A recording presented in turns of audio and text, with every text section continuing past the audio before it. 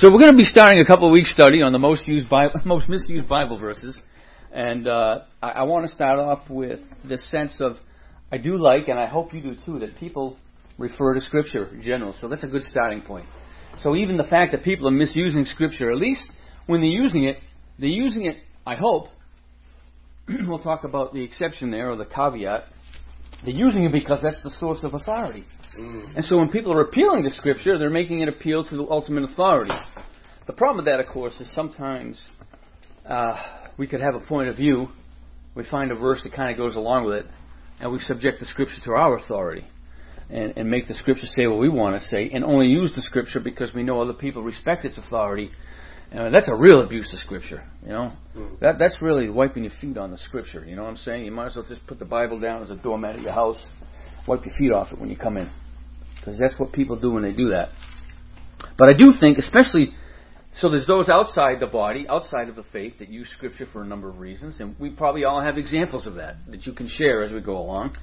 And we also have examples of plenty of people inside the body that for years have heard verses done a certain way and have said certain things and have just come to accept them. That's what they mean. And so, but there's a particular sort of, you know, and Todd and I were just kind of having a discussion about this a little bit, talking about the needful foundation of expository teaching and understanding. And then I was saying, for me, if all I do is subject myself to expository teaching and never do anything else, I don't feel full. I feel like I'm missing something big time. But I did it in a way that I knew would challenge Todd. I said, I need more than the Bible, but I gave that some context. So. But at the end of the day, even as I was telling him, everything still comes back to that solid, expository understanding that we have.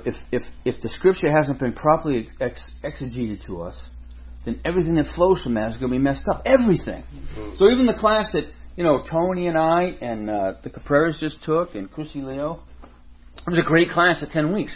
I would be missing out on something rich and robust if I hadn't taken that. Because it helped me to see my life. I hate to even call it my life. I hate to see the life that God has provided and how He's invited me, how He's welcomed me, how He's rescued me into His work. And so I have to interpret my life. I got to execute my life through His Word. Understand? To just take something that's a sort of a feel-good course of self-awareness and finding inner meaning and all that stuff. There is no inner meaning without that meaning that comes from what is reality, which is God's revelation, which has to. So we're cool now. We understand, right? We're cool. We're on the same page. So I have to make sure I covered that a little bit because I don't mind picking a little fun fight, but I don't want to pick a real fight. Yeah, right. So there are important things. Of course, everything comes from the Scripture. And when people, over a period of time, hear verses used in a certain way, they acclimate their life to it a little bit in certain ways and develop certain expectations. The Scripture should absolutely build up our expectation for things.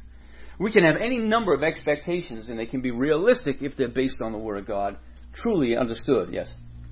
I haven't plucked my eye out despite the fact that exactly, yeah. Yes. And that's interesting. I don't think that who said I have. Did I even have to ask?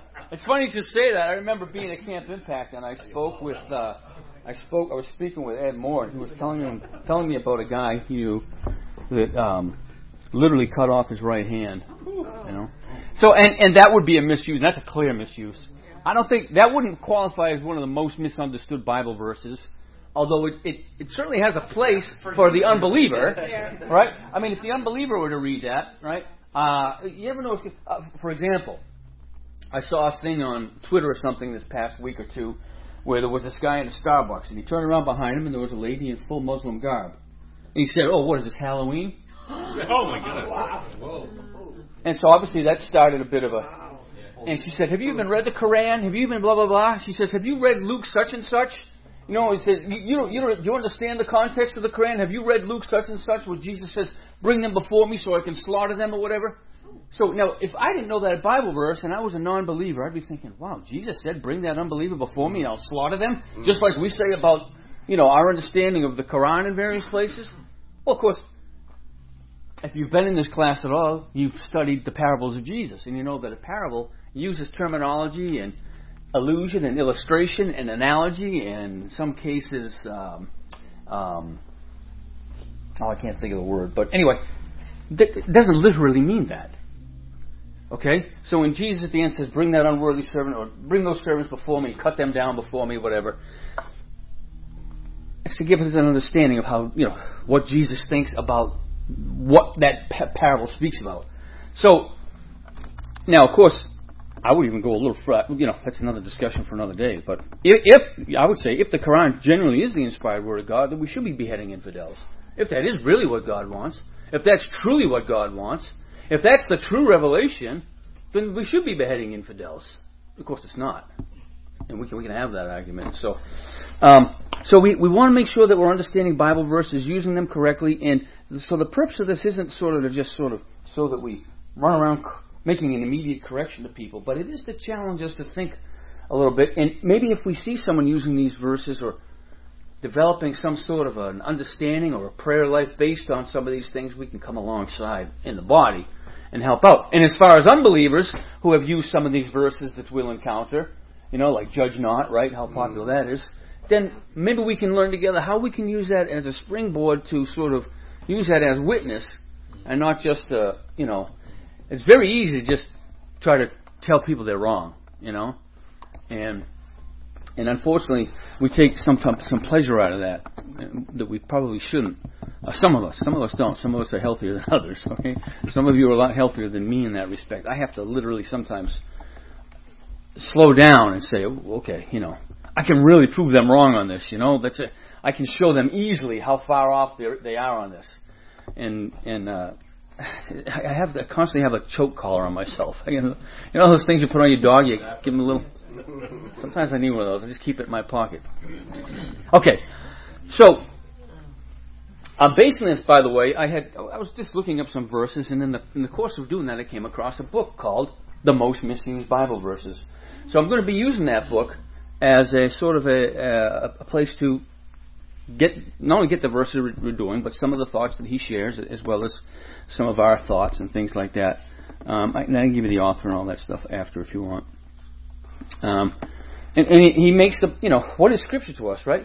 Believers regard the Bible, he says, as the place where God continues to speak truth into our lives, a living word, right? It's an active word. Everything that we get, God's promises, right?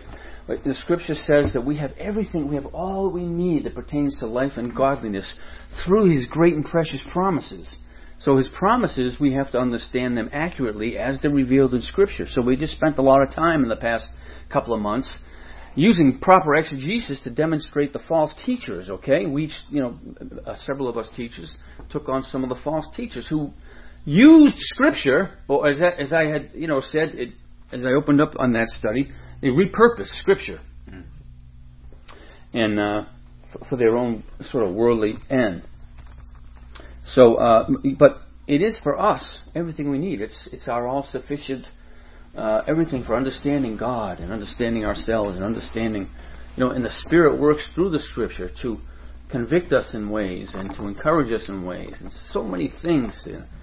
So I hope we're all regular students of Scripture. If not, it's never too late to become one. So we have all the history of Scripture, but we also, as we've already seen, if we mishandle it, it becomes a very serious. We can weaponize the Scripture. That's a popular term today, right? Weaponizing the Central Intelligence Agency, weaponizing, the media and that kind of thing. But we can really weaponize Scripture and turn it into something very, very dangerous. And the author of this book goes to point out, he says, Adolf Hitler, for example, was widely known to take the words of Jesus out of context and use them for propaganda purposes. Mm-hmm. Excuse me. And that's one of the things he said. Here's an excerpt from one of his speeches. He says, "My feelings as a Christian point me to my Lord and Savior as a fighter. It points me to the man who once in loneliness, surrounded only by a few followers, recognized these Jews for what they were, and summoned men to fight against them. And boundless love as a Christian and as a man, I read through the passage which tells us how the Lord at last rose in His might and seized the scourge to drive out the temple, the brood of vipers and of adders. How terrific was His fight for the world against the Jewish poison. Powerful speaker, right? I mean, Hitler was known as a very powerful speaker. I've never listened to his speeches because I don't understand German. But I've watched some of them, and I can see he's very passionate and inflamed. You know, unfortunately, he's set on fire from hell itself. But he was able to quote Jesus. He was able to take Scripture like that and talk about His love. My feelings as a Christian point to me, my Lord and Savior, as a fighter. Well, he's a guy that confesses Christ as his Lord and Savior. He's probably a brother. Right? And boundless love as a Christian. And as a man. I don't know what the difference is there. And boundless love as a Christian and as a man. I've read through the passage which tells us how the Lord at last rose in His might and seized the scourge. Wow. Right? Crazy. I mean, and plenty of people have terrible things to say about the Catholic Church, which some are very applicable during the time of Hitler's rise into power and his reign of terror. There's not even words for it. And look at what you can do. And look at how that would empower some people. And look at how that would turn some people against the body in general. So great and mighty things have been said, horrible things, about verses of Scripture. How often do we hear, for example, politicians quote Scripture out of context? Can anyone give me an example? Can anyone think of anything? Anyone think of anything that perhaps a politician has said where it's really not entirely out of context, but it's given in a very limited, narrow range, and in such a way as to suggest that there's nothing else you need to understand about this verse except what I'm giving you of this verse. Is there anything? Yeah. Well, the first thing that came to mind was Nancy Pelosi saying that, MS-13 and the spark of the divine. Oh, yeah, right. So there's a sense, right? Now, so that's not a particular scripture use, but she says, and again, they're playing games big time with that. Both sides are politicizing that big time. But of course, the toxic use of ideas that come to us from Scripture, right? The divine spark, and I'm sure in some way she's alluding to the image of God. Now, of course, and I say this. Of course, Nancy Pelosi believes in abortion up to the last possible second. Okay, so I really don't want to hear about her divine spark. I really don't. I'd love to tear her to shreds, but that's why God would never let me near her. It would ruin my testimony, and it's the testimony of Christ, I don't think.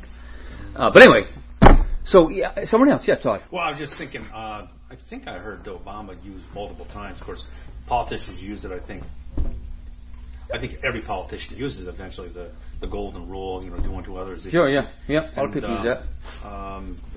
Many times they're put and paraphrased into a certain context where, for instance, legitimizing gay rights. Right, sure. And things like this. I mean, somebody's got a smartphone. Just Google Obama quote Scripture.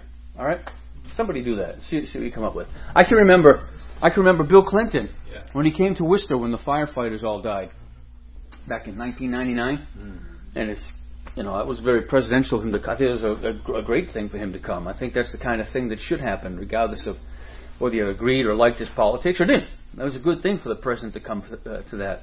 At least in theory, we like to think that that's a great thing that the president would come in such a tragedy of public servants. And in that, he was speaking well the firefighters, and somewhere during his discourse, he mentioned something about even the prophet Isaiah says, "Here am I, Lord, send me." That's the attitude these firefighters had when they went in to fight the fire. Now, who's going to challenge?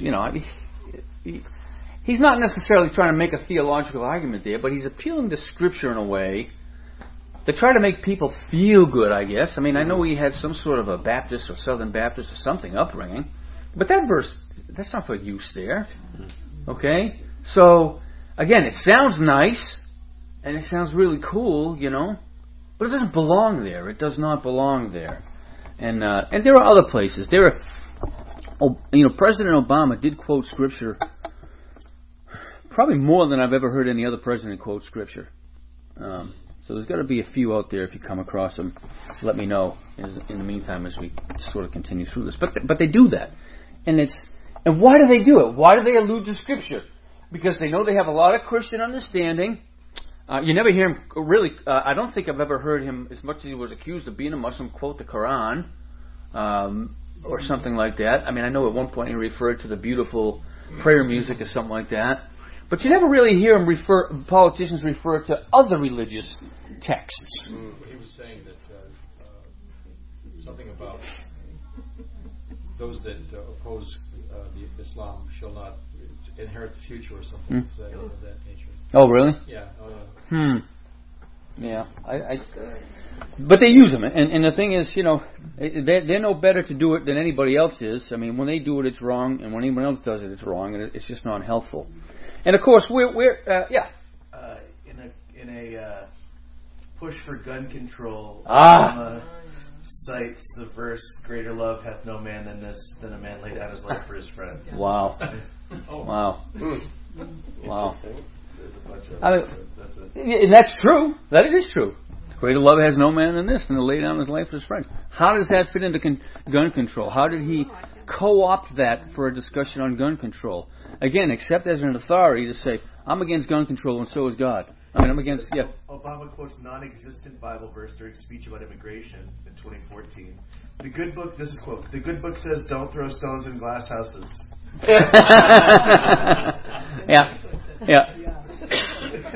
Yeah. So people do that as well, right? They take sort of a biblical idea and they just sort of turn it on its head. We want to be careful not to do that either. So, unless you've really studied, and my understanding from people that, for example, have studied the Quran is there are verses in there that call for the sort of regular. But I haven't studied the Quran, and I haven't studied people who have deeply studied the Quran. So I'm not going to quote a verse or two. I'm not going to look up a verse in the Quran, Google it online, and use that to assault somebody or to get in a discussion or an argument with a Muslim. I don't know anything about it. One theologian that's done a ton of work into looking into the Quran and studying it is James White. Yes, he has. Thank you. He's done a lot of work with that. Yep, and hopefully he'll come out. Does he have any writing on it? Has he got a book on it? He's got a few books. Yeah, I don't know what they are off the top of my head. That'd be a good source, Yeah, but he's really good. So we go back to when did all of this misquoting God's word begin? Who was the first dog to do that? When was Scripture written? Yeah, exactly. When was Scripture written, right? So who? Somebody said that. Yeah. What was going on with that, Maureen? Did God really say? Yeah, did God really say? And sort of so set about to begin to twist things around in ways that they shouldn't be twisted around. And when we say, we may eat of the fruit of the trees in the garden, but God said, you shall not eat of the fruit of the tree that is in the midst of the garden, neither shall you touch it. Okay, so Eve sort of knew. She did add to it afterwards. She said the whole no, God never told Adam, don't touch it. No, that's right. She said, right. That's right. So, might have added it to her. and that makes a significant difference. The difference between touching and eating. But let's say, did God actually say you shall not eat of any tree in the garden? And I don't know. It's interesting in a way. I wonder if he had in mind, she might actually know how to respond to that, but in such a way just to get her off her heels anyway, to set her back on her heels. But this is not new. This has been going on for a very long time. Go all the way back to the beginning when people have been misusing Scripture for their own ends. And what we're doing is going over a number of verses, the most misused Bible verses, and how they affect the body, and how they affect believers, how they affect unbelievers. Another one, even our Lord himself had to deal with this, right? He had to deal with an actual use of a Bible verse which was not wrong. It was said the right way. There wasn't a word missing. There wasn't a word added. But you recall when in Luke 4:9-11, the devil took Jesus to Jerusalem and set him on the pinnacle of the temple and said to him, if you're the Son of God, throw yourself down from here, for it is written, he will command his angels concerning you to guard you, and on their hands they will bear you up, lest you strike your foot against the stone. So there's a verse that's accurate. Okay? Satan accurately quoted Scripture there. But what's wrong with that? Context. Well, let's think of how Jesus, or how context, of course. How did Jesus respond? Shall not test the Lord. Yeah, right. And so, and what we have though in this psalm is this sort of, as the author says here, a general promise by God to care for His people. But the devil inappropriately applies it to a situation that seeks to test God's sovereignty. And we should never be that person. Okay, we should never be that person. We don't test God's sovereignty as if, prove yourself, God. Prove it. Right? I mean, that was really Satan's consistent rejoinder to our Lord Jesus. Prove it, do it. I think talk about being... I mean, isn't it fascinating, just as a sort of aside, that the devil took Jesus anywhere. But he took Jesus to the pinnacle of the temple. Yeah. It also has nothing to do with Satan having something that God required or wanted. And right. I think that's written there too, which that verse has no meaning at all in that. No, you're right. You're right. There is no sense at all of that. So, with that in mind, with this, how the dangers of misusing Scripture, how we incorporate Scripture, and we may even have things in Scripture we've held on to. Maybe it'll show up in these verses that have become in some ways for us life verses, which maybe we're using in the wrong way. Maybe we don't really have a right to use them that way, or forget we don't have a right to use them that way. The fact that we're using them a certain way, and again, building up in ourselves a certain expectation about God, which never comes to fruition, or we don't incorporate it at all into our spiritual formation the way God intended because it's been misused. Okay? So here's the first one, and this is one we're all very familiar with among believers and unbelievers, even within the body. Matthew 7:1. Do not judge, or you too will be judged. Right? Isn't this one of the... This is probably the most well. I'm surprised they don't hold up Matthew 7:1 at sporting events instead of John 3:16, because this is just. Everybody and his brother knows this, and everybody and his brother knows it wrongly. For the most part, and it's just been used so many times. And what's the reason that people use this verse the way that they typically do? What do you think is really good? Why do people do this? Because in a way, it begins as the judgment that's being made is compared to self instead of to God's requirement. And so it's really an attack on you're no better than that person. And a lot of people use it in that way. And so when they do use it, they're trying to use it in an appropriate way, saying you have no right to judge that person. But there's a portion left out saying because you're using it as compared to what you believe or how you are or what you think. Mm-hmm. The judgment that should be made should be against God's requirement. Yeah, Mike. Kind of elaborate on that too, on that point. I think a lot of people say it because it justifies this idea of relative truth. Mm-hmm. And it allows people to just continue to feel like their opinions and ideas are just as valid as everyone else's and their truth about things. Yeah. No one wants to be told they're wrong. Yeah, exactly. People use it, as the author says here, as a shield for sin. Right? It's a barrier to keep others at bay, allowing them to justify living as they please without any regard for moral boundaries or accountability.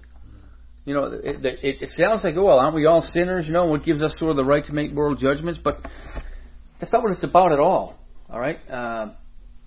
And more often than not, like you said, people might be told they're wrong. Who are you to judge is usually a very... it isn't... Gee, that's a very interesting comment you make about us not living that way. How did you get there? Where does that come from? No. This idea, do you really think it's right for us to judge other people in that way? It's not a sincere inquiry into the process of making moral judgment collectively or how we should understand morality or where it comes from. It's more of a, get out of my face! Who are you to tell me what's right or wrong? Right? But it's dressed up very nice. It's dressed up very nice. But if we take a look at the context, and again, context is everything, right? That's why I know in the past I've shared with you, this is one of Greg Koukl, Christian apologist's line, never read a Bible verse, right? He's got a whole article written on it. Never read a Bible verse. And of course the emphasis is on a, right? Never read a Bible verse. Know the context, know the paragraph, know everything. So it's I like the way that he communicates those things.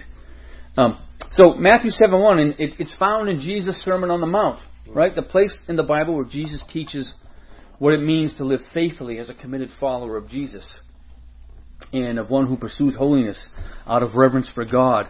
So Jesus is proclaiming a high moral standard that's consistent with what it means to live as a citizen of the kingdom of God. This author notes, right? And that's what he's doing, right? Because Jesus takes, what are some of the things that Jesus takes from the Old Testament and just extrapolates, so adds, in a sense, to them? Someone give an example of one of the ethical comments of Jesus. Murder and hate. Yeah.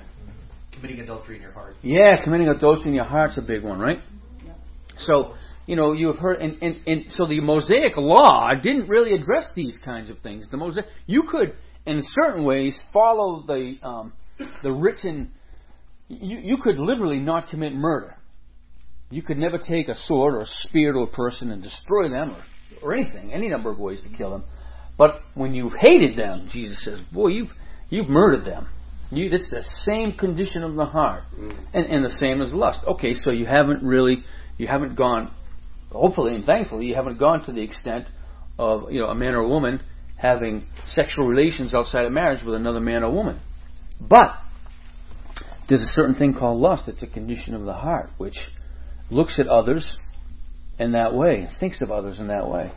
And Jesus says, well, so you could, under the Mosaic Code, you could be completely free of guilt as far as not actually committing it. And this is why the Mosaic Law could never really relieve the guilt in a person. Yes? Paul himself says in Philippians chapter 3, according to the law, he was blameless. Yeah, sure, yep. I felt that way before I came to know the Lord. Yeah. A lot of things I didn't do. Yep. I didn't, Yep. could look at my own life and say, I was very good doing it. Yeah. And then you have that sort of one commandment that really addresses the heart condition, right? It's coveting.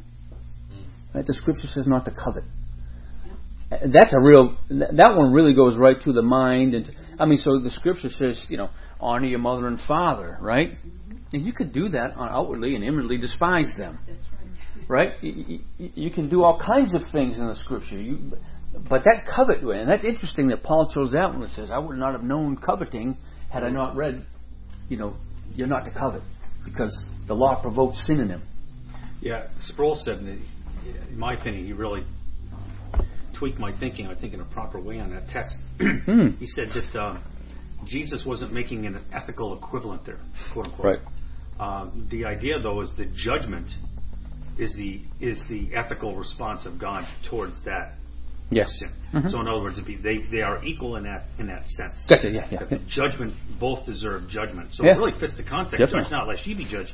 Because if you're judging and you're the one who is just saying raka or fool, or the one who lusts at a woman, and yet your judgment will be the same, whether it's in the heart or in the action. They are the same in terms of the judgment of God. It is the heart is the problem, the central sort of understanding, the central, the whole thing. So, so interesting sort of thought on that, right? So you have to know the context of what's going on there.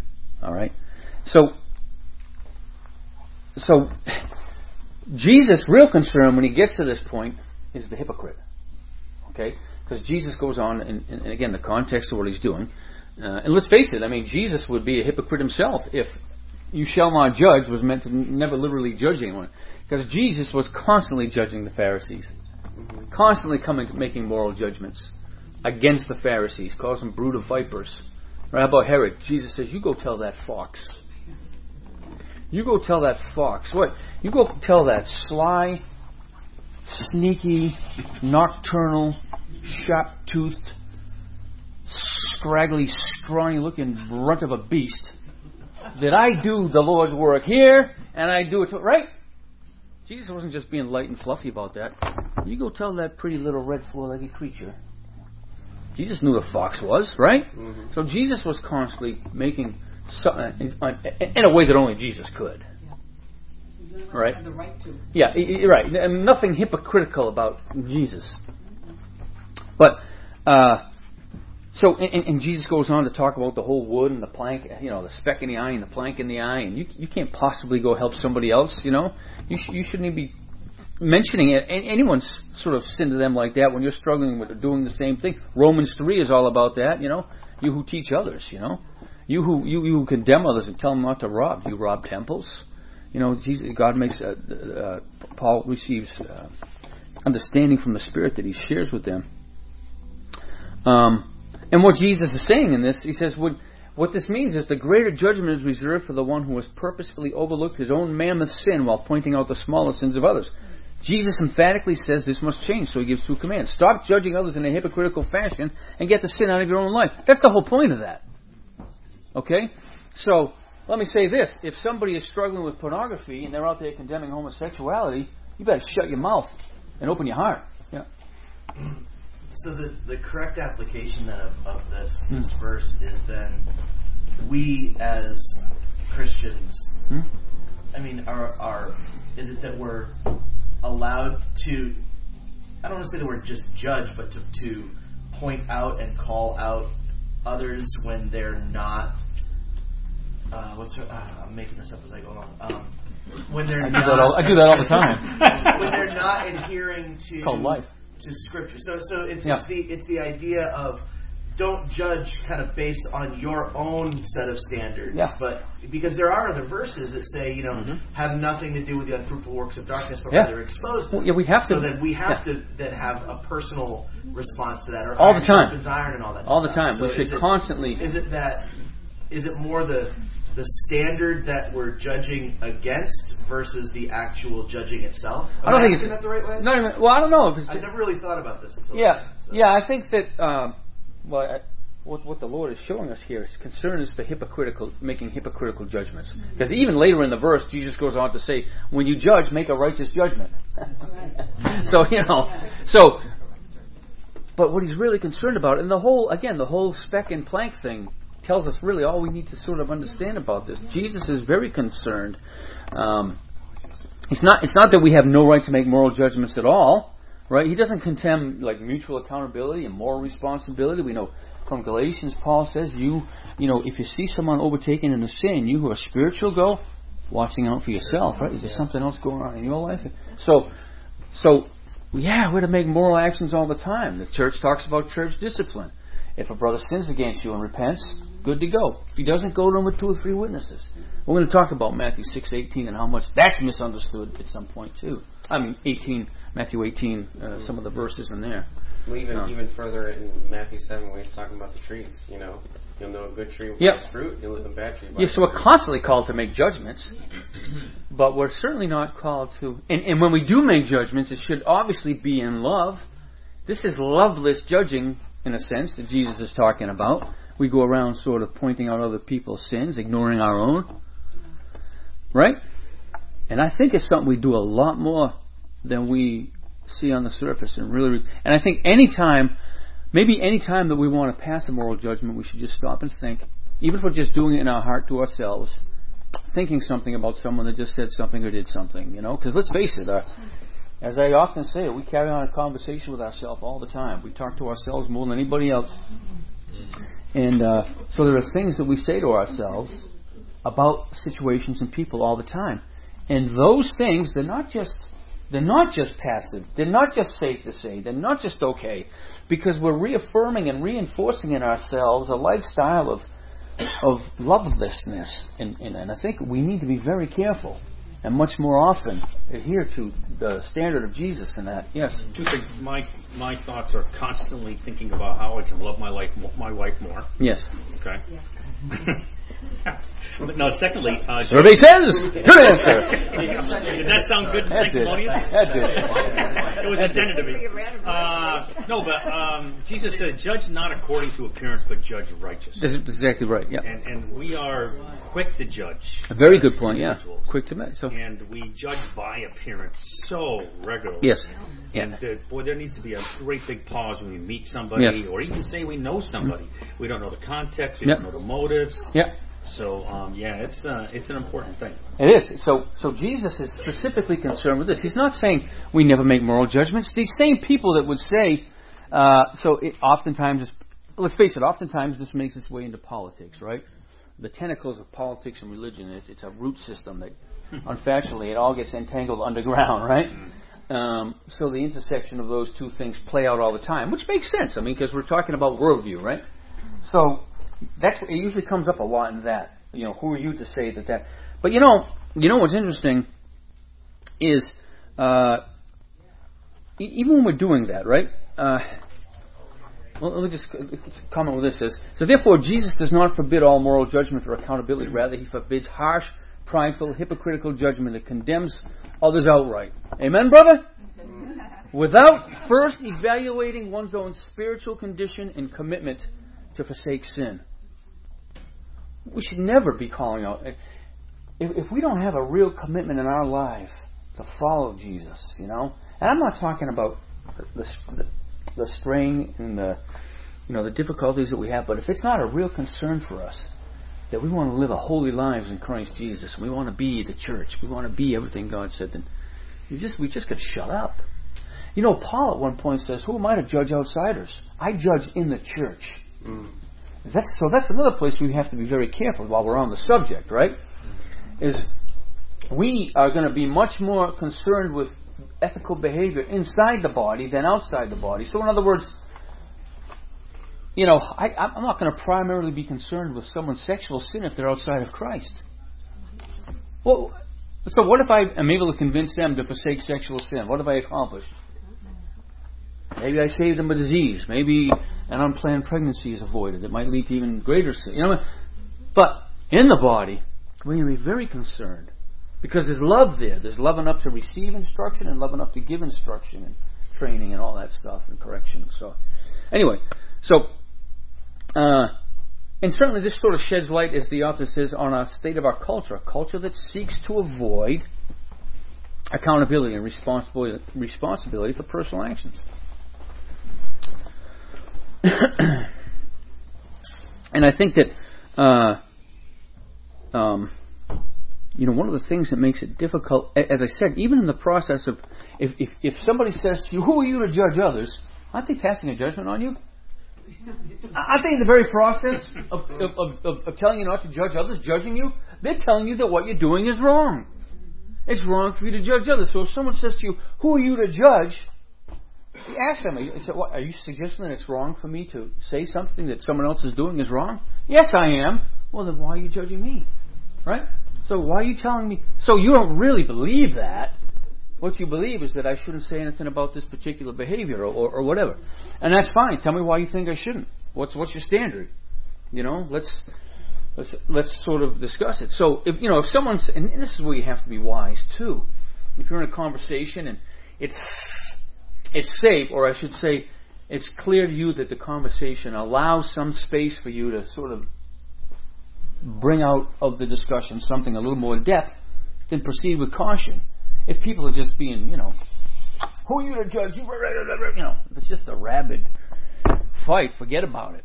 But if there's an opportunity to say, you clearly think that what I'm doing is wrong, and you think it's okay to tell me that what I'm doing is wrong. But that is a form of judging, right? I mean, when you tell me not to judge, you've already made a judgment that what I'm doing is wrong, so you're judging. And I don't think there's anything wrong with that. I disagree that you think that what I'm doing is wrong, but maybe that becomes an opportunity to have a discussion that can lead to where does morality come from, or so many words. Good to go on that one. Anything further on this? Has anyone ever had that levied against them? Has anyone ever had that Bible rock dropped on their head? Yeah. Yeah. Who are you to judge? Yeah. More years ago than now. Joyce, then you should stop doing that then. It's happening tons. Yeah, more so in years past. Is that what you said? Yeah. There is an awful lot of judging going on out there. Again, we see it in the political world all the time. We see it all the time. Because no one likes to be accountable for themselves, and they certainly don't want to be told what to do. And they don't want to be suggested they're less than. But for the Christian, if we would stop and think that it took the crucifixion of Christ to atone for our sin, we shouldn't be ashamed to have anything exposed. It's already been exposed in the ultimate way. There's nothing greater that could be said about my sin than the cross, right? Mm-hmm. What else? Why? That's why I'm probably a little maybe too free in some ways to share things in the past about myself, because Look at what Jesus suffered. If I'm willing to tell someone, Christ had to suffer and die for me, then what could I possibly have to hide? Jesus was exposed naked and everything else on the cross, taking my place. So, okay, here comes one. This one, I don't know about this crowd. Maybe there's one or two in here. But here's a verse that's taken out of context all the time. And it's Jeremiah 29:11-13. For I know the plans I have for you, declares the Lord. Plans to prosper and not harm you. Plans to give you hope in the future. Then you will call upon me and come and pray to me, and I will listen to you. You will seek me and find me when you seek me with your whole heart. There are Christian people that pray this. I've heard this in prayers. People say, Lord, when something happens. And I actually heard it very recently, actually. It wasn't somebody in this body. But they literally played that. Lord, we know that the plans you have are to prosper us and to not harm us. Okay? This isn't a prayer. We don't get to claim this text for that at all. We don't. It's not ours. You can't play with that. That's not in our... What the verse is communicating is there's certainly plenty here for us to understand. But yeah, is not exactly. Just everybody. That's right. But this is not as Maureen is saying. This has nothing to do with. And it's interesting because this author of this book had this as sort of his life verse. You know, from a very young age, this sort of became the verse that he sort of made for his own. What he says. It quickly and conveniently became not only my life verse, but my subconscious expectation for how I thought God intended to bless my life right here and now, just as long as I did what He wanted, and as long as I committed myself to seek after Him with my whole heart. Get that? Did you get that? It was not only his life verse, but it became his subconscious expectation for how he thought God intended to bless his life if he would do certain things. How many Christians live with a sense of, geez, God might bless me if I stop doing this particular thing. Or if I do more of this, if I give more to the church, if I spend more time in Bible, if I do more and more, if I pray more often, God will then reward me, in a sense. This verse is devastating to our understanding of how our interaction with God is. Well, I think verses could have a meaning for the time and the people. Mm-hmm. But it also has a meaning that can apply to you. Mm-hmm. Maybe our expectations are wrong. Right, yeah. Mm-hmm. Well, definitely. Well, in a minute we'll take a look at the context of this verse, and we'll see there are verses in Scripture that speak to us about how well off we are, what we really are. Yes, Beth? You're adding work to the cross. Yeah, you are adding. Jesus said, take up your cross daily. Mm-hmm. Yeah. So he's not saying, I'm going to make you all prosperous and happy. Well, that's a fact, right? Yeah, we certainly saw that, didn't we? But notice what a danger, again, this became his subconscious expectation. This is what promise should be. Promises to us should build up that expectancy in us. A promise from God should build up expectancy. But what if the promise is wrong? What if you misunderstood the promise? And that promise becomes part of the basis for your living. You know, talk about running into a dangerous encounter with reality, man. You're running smack dab into some big problems when things go hard. Which verse did you quote in there? In Jeremiah 29? 11. Yeah, it's Jeremiah 29, 11 to 13. Oh, okay. I wasn't reading far enough down. Yeah. Okay. So, again, but if we want to understand what's saying here, we got to take a closer look at the context of Jeremiah 29. This time in biblical history was a season of despair. All right, life was anything but rosy for God's people, the Israelites. Their kings and spiritual leaders were filled with corruption. The people themselves had disobeyed God's commands and had intermarried with some of the surrounding pagan tribes who had led them astray to worship other gods. They had compromised everything that God had told them not to compromise. Okay, they had done everything that they weren't supposed to do. Right? There were so many things that had gone wrong. So and the reality is, God's going to do now what He said He would do. He would have them taken away captive. Okay, this was Babylonian captivity. God's people were looking at 70 years of hard labor, a season of fatherly discipline that would last well beyond their lifetimes. So if it was going to last well beyond their lifetimes, then how could they say, how could this properly be understood as God's plans to prosper me? Okay? Because this went well beyond. God didn't prosper them. If what is meant by this verse is what some people say this verse means, there are a lot of people that went to Babylon that did not experience this. All the while being dominated and subjected to the humiliation of being Christian slaves to their enemies. It would be a hard life. However, Jeremiah does give the people some good news. And here is where this guy's sort of personal life verse shows up. He says, this is what the Lord says. This is Jeremiah 29:10 through 14. This is what the Lord says. When 70 years are completed for Babylon, I will come to you and fulfill my gracious promise to bring you back to this place. Because that's a promise God had made. For I know the plans I have for you, declares the Lord. Plans to prosper you and not to harm you. Plans to give you hope in a future. Then you will call upon me and come and pray to me, and I will listen to you. You will seek me and find me. When you seek me with all your heart, I will be found with you, declares the Lord, and bring you back from captivity. I will gather you from all the nations and places where I have banished you, declares the Lord, and I will bring you back to the place from which I carried you into exile. So if we're going to take this verse and use it, 11 through 13, as putting it in our prayer, we have to ask ourselves, okay, well, what nation am I being brought back from? Right? Where have I been led off? Captain, you can't just spiritualize this. There's no spiritualizing this. You don't say, well, I'm kind of been captive in the land of lust, and God's going to carry me back from there. You can't spiritualize this text. It's not meant for that kind of a thing. Or you can't over-spiritualize it. You can't make it something that it's not. Okay? So God is speaking to the Israelite nation of Judah here specifically. And this is the plan for the nation. Not necessarily a personal promise. All right? It's directed to any one person. It's a corporate promise to the nation Israel. Because again, a lot of these people are going to die in exile. And they're never going to see this prosperity and this blessing. So we have to be cautious about grabbing it out of its context and again, inappropriately applying it to individual believers in the 21st century.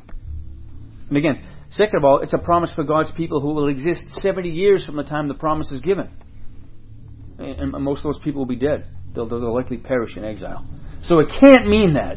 And so we can't take it and use the verse that way. All right? Yes? Well, in this, and it's the reason why you've got to be wise, of course, when you're teaching is wise. There's more responsibility on teachers, and greater is the judgment for teachers who teach. Mm-hmm. But Paul in 1 Corinthians 10 does use the whole entire experience of the Israelites in the wilderness as an application to their own sanctification, and to beware of the complaining and the grumbling and everything else. In this, I would not have a problem as a person in a counseling situation that you felt far from the Lord and your sin has left you all by yourself and you're alienated from God because of your sin. And that's it. But recognize the fact that the Lord can bring you out of that despairing place and bring you back into a place where you're in communing with Him. And it's something like that in a very generalized sense. Because there are certain principles that Christ fulfills even in that particular setting. Right. And we know that in Hebrews 11, as the author points, you can see that many of God's people in history had to live the same kind of future hope, right? Many of them suffered horribly in this life, yet they lived by faith in the hope of a sort of a fuller life down the road. In one sense, we're all in captivity right now. You know what I mean? The world is a captivity of sin that we still have to endure and bear. Yeah, in a sense. I just don't think it compares to what we're seeing here as the nation of Israel. In the way that the promise was made and the things that happened before. God had promised them. We don't have any sense that God's going to lead us away in exile somewhere, that God's going to, we know that we reap what we sow and that kind of thing, but the historical setting here is completely unique to Israel. And therefore the promise is completely unique to Israel. It doesn't mean there isn't the principle in there, as you were saying, that we don't understand in a fuller sense. I mean, look, we know this. Scripture says we have been blessed with every spiritual blessing in the heavenly places in Christ Jesus. There's nothing more to come but sort of the consummation of things. When there is no sin, there's no... But we've been blessed with every spiritual blessing in the heavenly places in Christ Jesus. We're already citizens of heaven, the Scripture says. So if we're going to apply this at all, it has to be applied in sort of an appropriate way, not just a sort of general, if people are going through a great struggle or a great trial. We don't we want to come up with this sort of worldly promise. This is making a worldly promise. You'll say, gee, Todd, I know, geez, I'm sorry to hear your orchard burned down, and Joycelyn hasn't spoken to you in 3 months, and all this stuff is going wrong in your life. But you know what? The Lord knows the plans He has for you to prosper you, to blah blah blah blah blah. Right? We have no right to hold God hostage to a promise that we have misunderstood. I love that. What a great line. We have no right to hold God hostage to a promise that we have misunderstood. Any more than our children, could misunderstand a promise we've made, or take some sort of a promise that we made and given them our word on a particular thing out of context. Okay? Okay. So Jeremiah 29:11-13 contains some great promises, but if I use it to demand from God the American dream, then perhaps I should also be willing to literally endure 70 years of captivity, if that's what God should choose. Right? Not likely, though, right? So, that's, what did we cover? 2 of them, and I think there's 15 or 16 in here. There may be other ones that don't show up in here. We'll cover them as well. So this may take a few weeks anyway, which is fine, because it gives us, what I'm hoping that we see in this is an ongoing exercise in understanding how to apply and understand Scripture, and the danger of misapplying it, and the danger of misconceiving God's intention for it. And so that our practice always when we're reading Scripture, even if there's a line for us, which is wonderful, all right, that becomes a life verse for us, that we can, not misunderstand it. I don't know if, I don't recall in this, I have a couple of chapters left to read myself, when Paul says people, be anxious for nothing, but in all things, with prayer and supplication, let requests be known to God. And so people use that and just say, well, since that's the case, we should never be anxious. Scripture says don't be anxious. Paul also says in that very same book he had great anxiety about a number of things. And in other places he said he had great anxiety about the church. So is Paul contradicting his own command? No. There's a sense of don't be anxious. Don't just remain in an anxious, unsteady state. You've got the opportunity to do something about that. Pray, do this, do that. Don't just be anxious and leave yourself in that place of worry. Do something. If you're worried and you're anxious, and all of us get that way, there's things you can do about that. Yes? Don't quote Jeremiah 29:11. That's right. Don't quote Jeremiah 29:11-13 to yourself when you're anxious. That's a great thought, though. It's a great point. I can't hold that God hostage to a promise that I've misunderstood. I know I walked from one, Andy Stanley. I'm sure you've heard of. He was talking about unhinging the Old Testament from the New Testament. And I saw a debate on Facebook. A friend of ours, who somebody had commented on her quotation of, I don't think it was Jeremiah 29:11, but some of the Old Testament promises sort of taken out of context. And how are we to understand these Old Testament passages, and how do they apply to us today? Right. Christians. Right. Kind of a puzzle. Yeah. The fact is, they might not apply in their setting at all, but there might be certain principles in there. I mean, certainly, we know this, that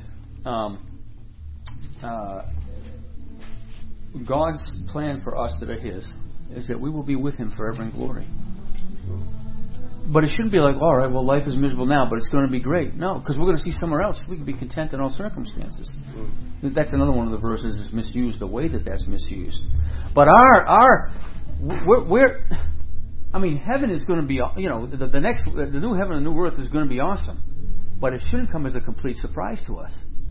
When we cross over from here to eternity, we wouldn't say, oh, wow, I wasn't expecting this at all. But really?